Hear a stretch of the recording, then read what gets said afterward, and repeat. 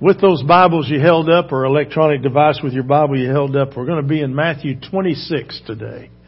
We're in our series on Matthew.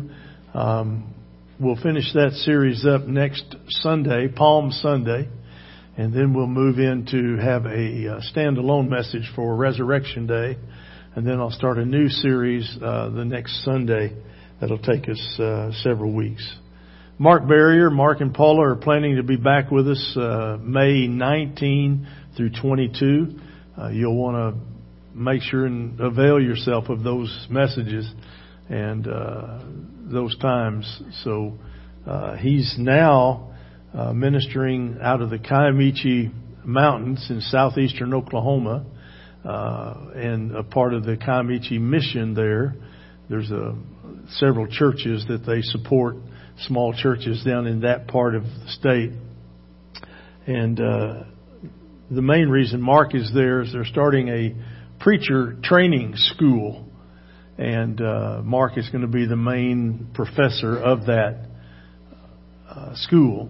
So they won't be rushed to get away from us, and that'll be awesome. So I'm glad that they're coming back. And in fact, they were in town. When I was in the hospital, they were here in Tulsa speaking on behalf of the mission at one of the supporting churches, and made it up to the hospital to see me. And it was great to see them.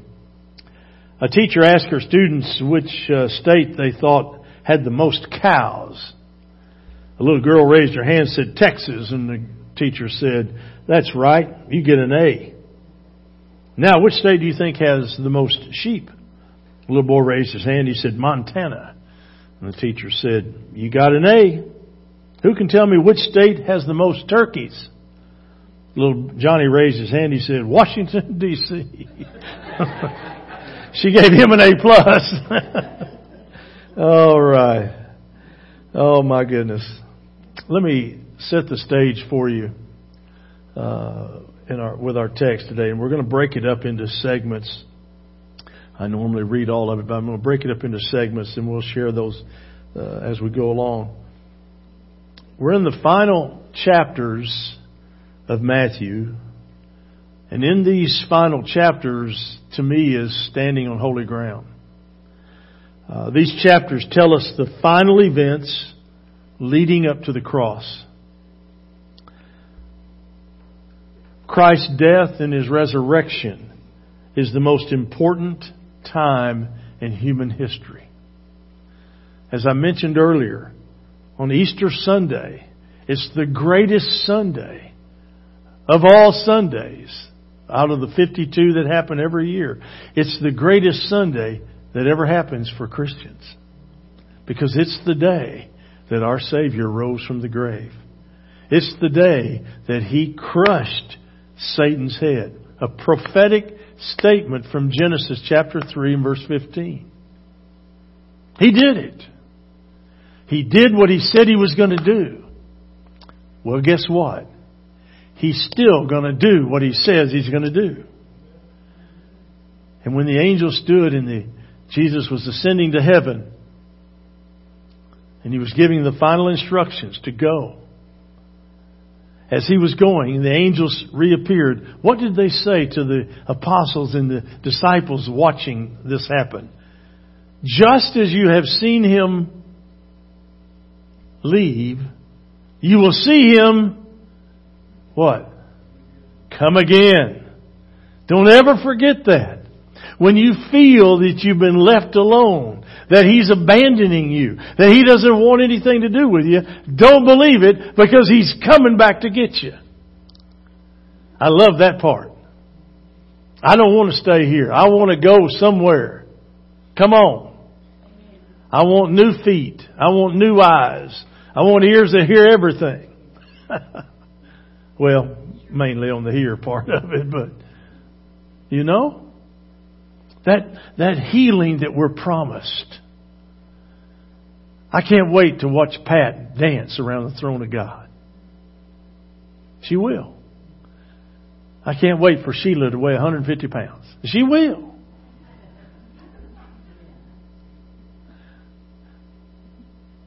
But healthy. That's what I'm looking forward to seeing. And heaven's going to be full of that. I got 2 brothers. My mother's up there. They're already there. I'm ready to go see them. I want to ask my oldest brother, why'd you wait till you were 70 years old before you accepted Christ as your Lord and Savior? I want to ask him that. I bet he can tell me now. Matthew begins with the passion of an anointing, an extravagant act of love by someone who understood what Christ's death meant and that it was near. It's set up beautifully in verses 1 and 2. Chapter 26. Follow along with me in your Bibles. When Jesus had finished saying all these things, He said to His disciples, as you know, the Passover is 2 days away, and the Son of Man will be handed over to be crucified. Now, why would He use the illustration of the Passover? Because He wanted to remind He's preaching to Jews, by the way, predominantly Jews. They understood what the Passover was. It was when the Israelites were protected during the 10 plagues. It was the last one of the 10, right? Death of the firstborn. And they had to put blood over the doorposts of their house. Or the death mist would take their firstborn too. So those that understood God and believed in God, they put the blood over the doorpost because God said to do it. And the death mist passed over them. And so it is now. Jesus is referencing His own death and shed blood as, and in recognition of the Passover. He alerts in verse 1, Jesus' public teaching ministry has come to an end. He now turns His attention fully to the cross. Because He ultimately came to die on the cross. That's why He came. To purchase your salvation and my salvation with His shed blood. Tells the disciples that the Passover is only 2 days away. They know that the feast is near. But what they don't understand is the true meaning that Passover is coming. It's to fulfill all the prophecies that Jesus, the Passover lamb, will be sacrificed. It's the 4th time that Jesus has told the disciples that He will suffer and die in Jerusalem. But this is the first time He gives them a specific time frame. The other 3 He told them it's going to happen. This time He says in 2 weeks. He embraces God's plan for His life. I mean in 2 days. And in effect, He tells the Father, lead me to the cross. See why I wanted to sing that song? Notice that Jesus refers to Himself as the Son of Man here in this passage. It's a messianic title from Daniel chapter 7, where one like a son of man enters God's presence and is given authority, glory, and sovereign power. All people, nations, and men of every language worship Him. And He's given an everlasting kingdom. I'm looking forward to that. I'm looking forward to that. Where every knee will bow and every tongue will confess that Jesus Christ is Lord. Woo! Are you ready? I'm ready. Jesus is the Son of Man. He's in full control of all that will take place over the next few days. He's telling these guys. He'll be handed over to be crucified. No one takes His life from Him. He gives His life willingly. The road to glory runs straight through the cross. And Jesus does not waver. Father, lead me to the cross, He says. Now we're down in verses 3 through 5. The religious leaders meet to plot against Him. Let's look. Then the chief priests and the elders of the people assembled in the palace of the high priest, whose name was Caiaphas, and they plotted to arrest Jesus in some sly way and kill him, but not during the feast, they said. Or there may be a riot among the people.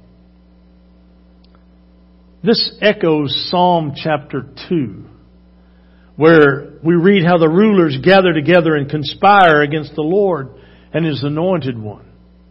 Notice what the leaders, about these leaders, that they don't assemble until after Jesus first announces it to His disciples. He announces His coming death to them, and then the religious leaders gather. It's almost as though they were given permission by Christ to proceed with their plans. Jesus submits Himself to these coming events, but make no mistake about it, He's totally, fully in charge. He knows that His hour has come. Father, lead me to the cross. And the religious leaders want to arrest and kill Christ. They're afraid of the crowds, though. You ever been afraid of a crowd? Sure. You want to be accepted. That's why you don't speak up. When things are done at work that you're supposed to just look away. Things happen in your family when you're supposed to just look away. Thinking things happen in your own life when Satan tells you, just look away. Jesus had just raised Lazarus from the dead. Earlier in the week, He rode into Jerusalem. Remember when He rides in? Next Sunday we'll talk about it, but He rides in on Palm Sunday to the accolades and the hallelujahs and the glories. The palm leaves down before Him on the donkey. Remember that? Remember that part of the story? They know that they can't match up to Him. And to arrest Him in the middle of the celebrations would create a riot. So they have to be very careful how they proceed. They need to be secretive about it. They plan to arrest Jesus after the feast. But as it turns out, Judas will give them a perfect opportunity. And so they actually will arrest Jesus during the feast, just like Jesus said they would.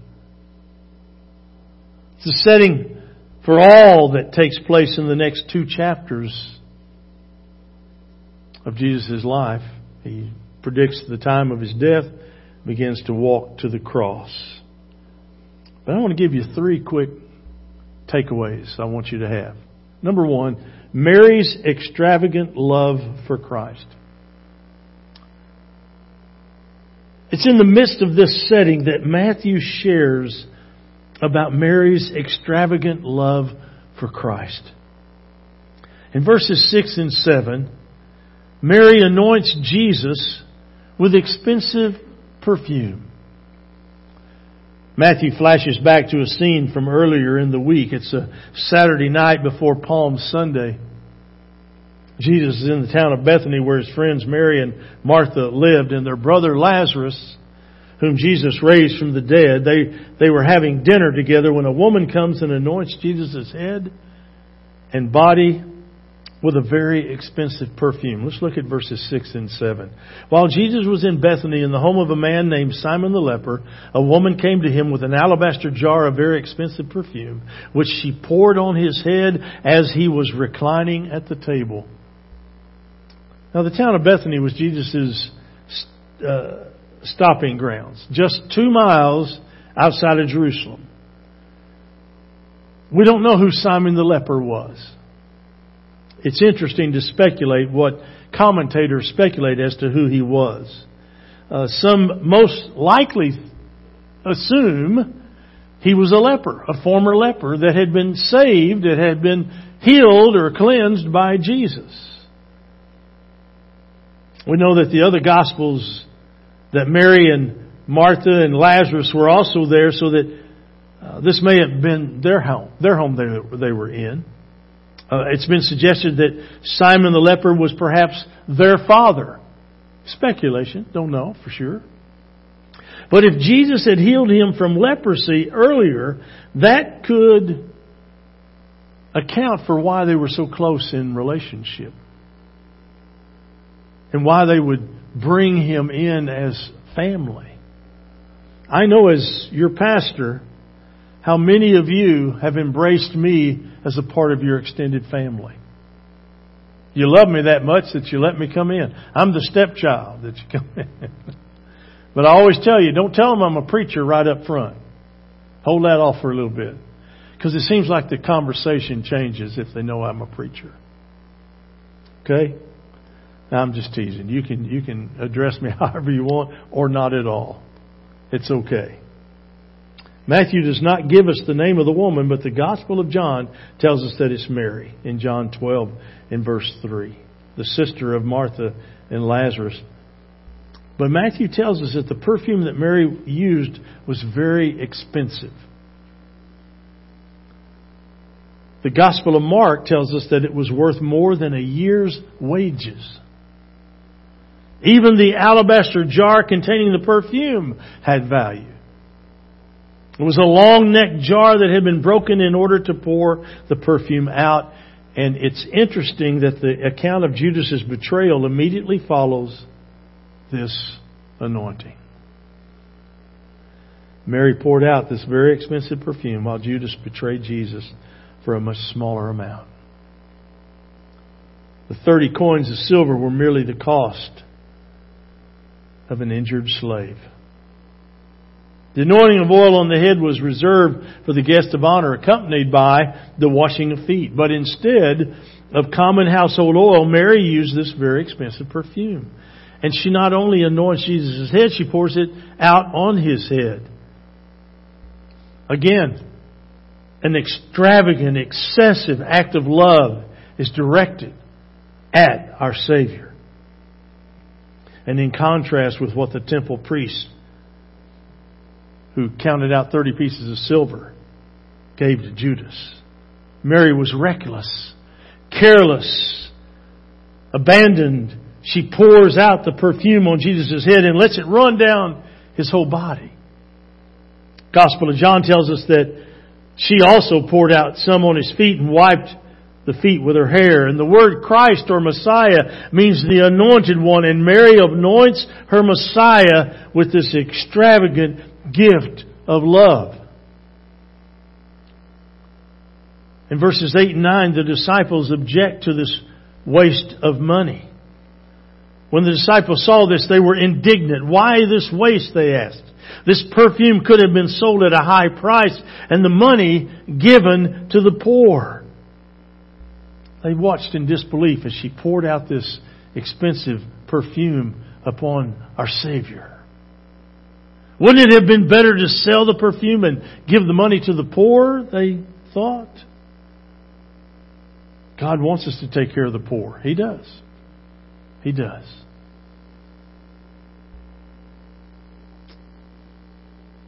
In in chapter 25, in fact, Jesus tells us ways that we can minister to the poor when we minister to Him. But the disciples look at the perfume running down Jesus' hair and onto the floor, and all they can think of is, what a waste. What a waste. So often we think that our gifts don't amount to much. Oh, they do. Oh, they do. You'll never know the worldwide impact that we're making as a church in Jinx, Oklahoma. Upon our board, our mission board that we had on the wall for a while. We need to get back up there. We've got missions that we support that are amazing, doing amazing things. AJ Law, they just went through a VBS youth conference type thing in India, and 800 kids came to know Christ as Savior. Man, that's amazing, isn't it? Just in a few days of sharing the gospel. AJ did a crusade type service in the capital city of where he is. Thousands came to Christ, leaving differing faith groups to come to a saving knowledge of Jesus Christ. Hallelujah.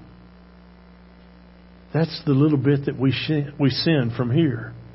See, it gets expanded, doesn't it? That's the way God works. That's the way God works.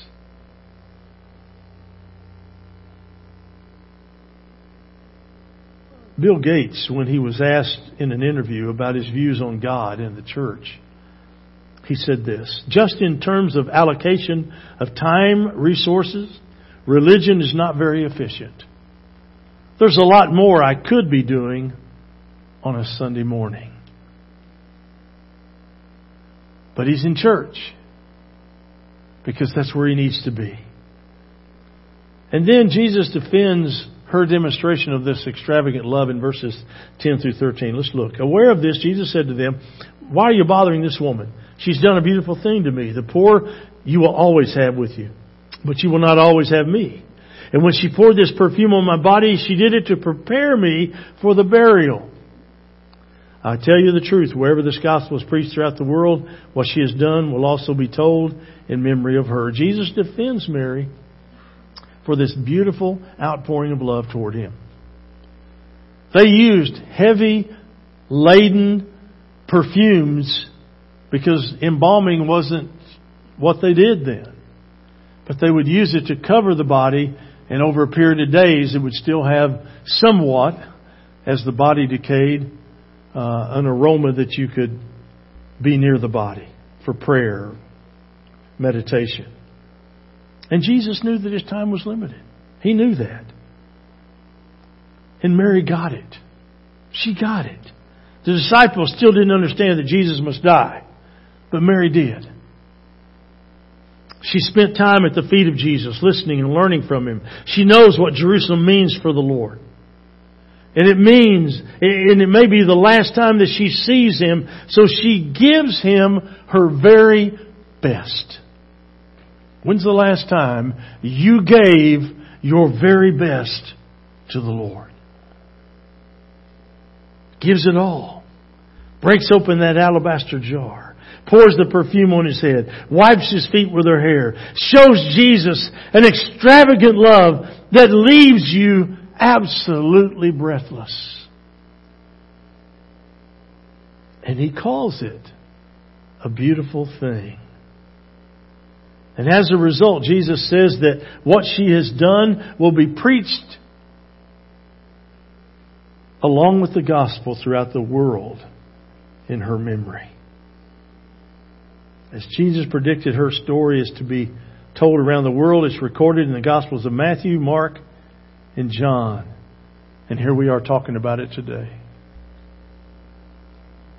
Second takeaway I want you to have is that God has extravagant love for us. God has extravagant love for us. 1 John 4:10 is the key verse there. Jesus said that the story of Mary's extravagant love would be told along with the preaching of the gospel. The anointing is inseparable from the gospel, because at the cross God showed His extravagant love for us. 1 John 4:10. This is love, not that we loved God, but that He loved us and sent His Son as an anointing sacrifice for our sins. You see, God sent His Son. That alone is true love. Secondly, Jesus came willingly. He wasn't forced to come. He wasn't pushed to the cross. He willingly went so that you and I could have hope, have life, have abundance of life. He knew that the cross was coming, and He was willing to go. You know that persecution is coming at you. Are you willing to stand up under it? What's coming? Just get ready. Just get ready. Because Jesus said it was going to come. And what did I say earlier? What He says He's going to do. And then you need to understand that Jesus' body was broken for you. As valuable as Mary's perfume was, it cannot compare to the infinite value of the blood of Christ. 1 Peter chapter 1 tells us that. It says, "For you know that it was not with perishable things, such as silver or gold, that you were redeemed, but with the precious blood of Christ, a lamb without blemish or defect." Mary anointed Jesus' head, the head that would soon be bloodied and bruised, a crown of thorns pushed down into His skull. If you've ever read any accounts of the crucifixion, He suffered more for a non-criminal than any criminal could ever go through.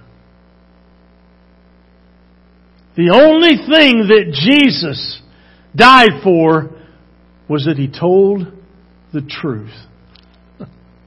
You thought about that? He absolutely told the truth.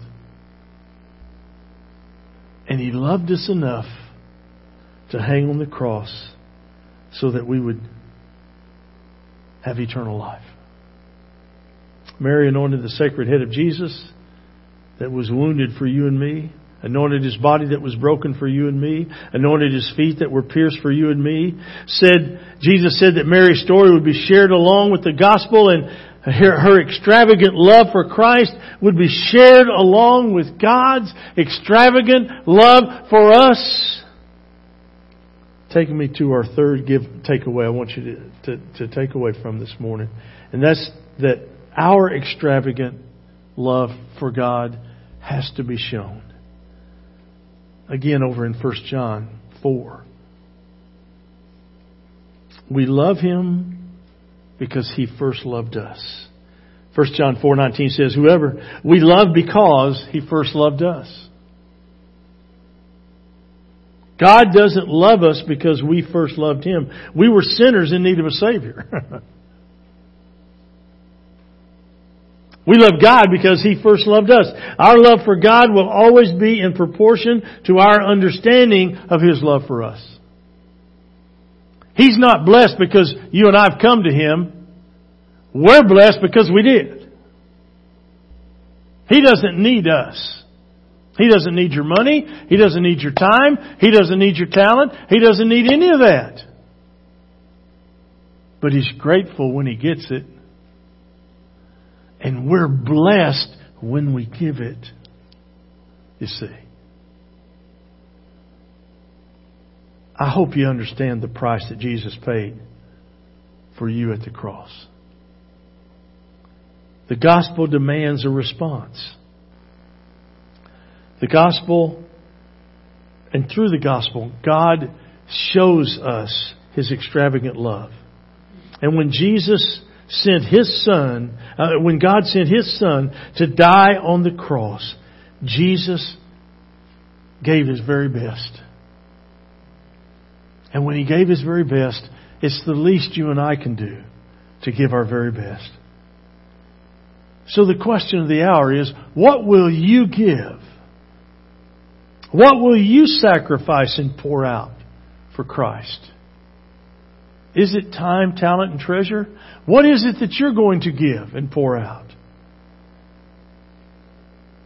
Kathy stood here this morning and just said, you want to go to this gathering next Saturday, won't you go? Oh, maybe I should do that. Do it. Don't just say, maybe I should. Just do it. You can't get enough. You can't give enough. You can't serve enough. But if you're giving everything you can, expect a blessing. Because God told you, I'm going to pour out a blessing on you. So as you give with a heart of gratitude, and look what He'll do for you. Amen? Look what He's already done for you. Those of you that grab it, you know. So what's your alabaster jar of perfume this morning? What's most important and valuable in life to you? Is it family? Is it children? Is it spouse? Is it your career? Is it money, influence, approval? Is it friends? Would you give it all away for Christ? Will you give it all to Him this morning? No sacrifice is too great for Jesus. Mary showed that. And showed her extravagant love for Jesus when she broke open that alabaster jar and poured that perfume on the body of Christ. Philip Keller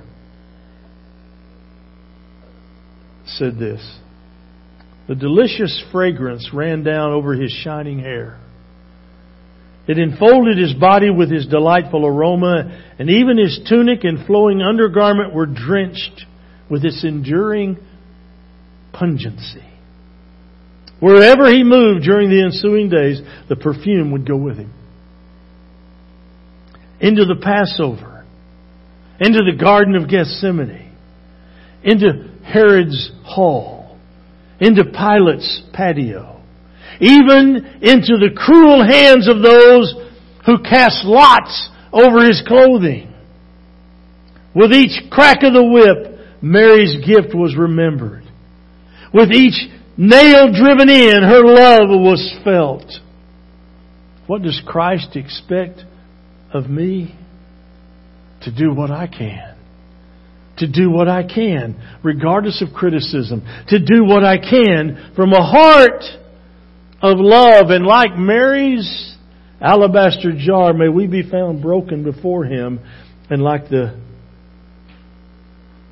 chance we have, the choice we can make, what a difference it'll make for us, but for those we encounter. Father, I ask You this morning, would You move among us and do a mighty work?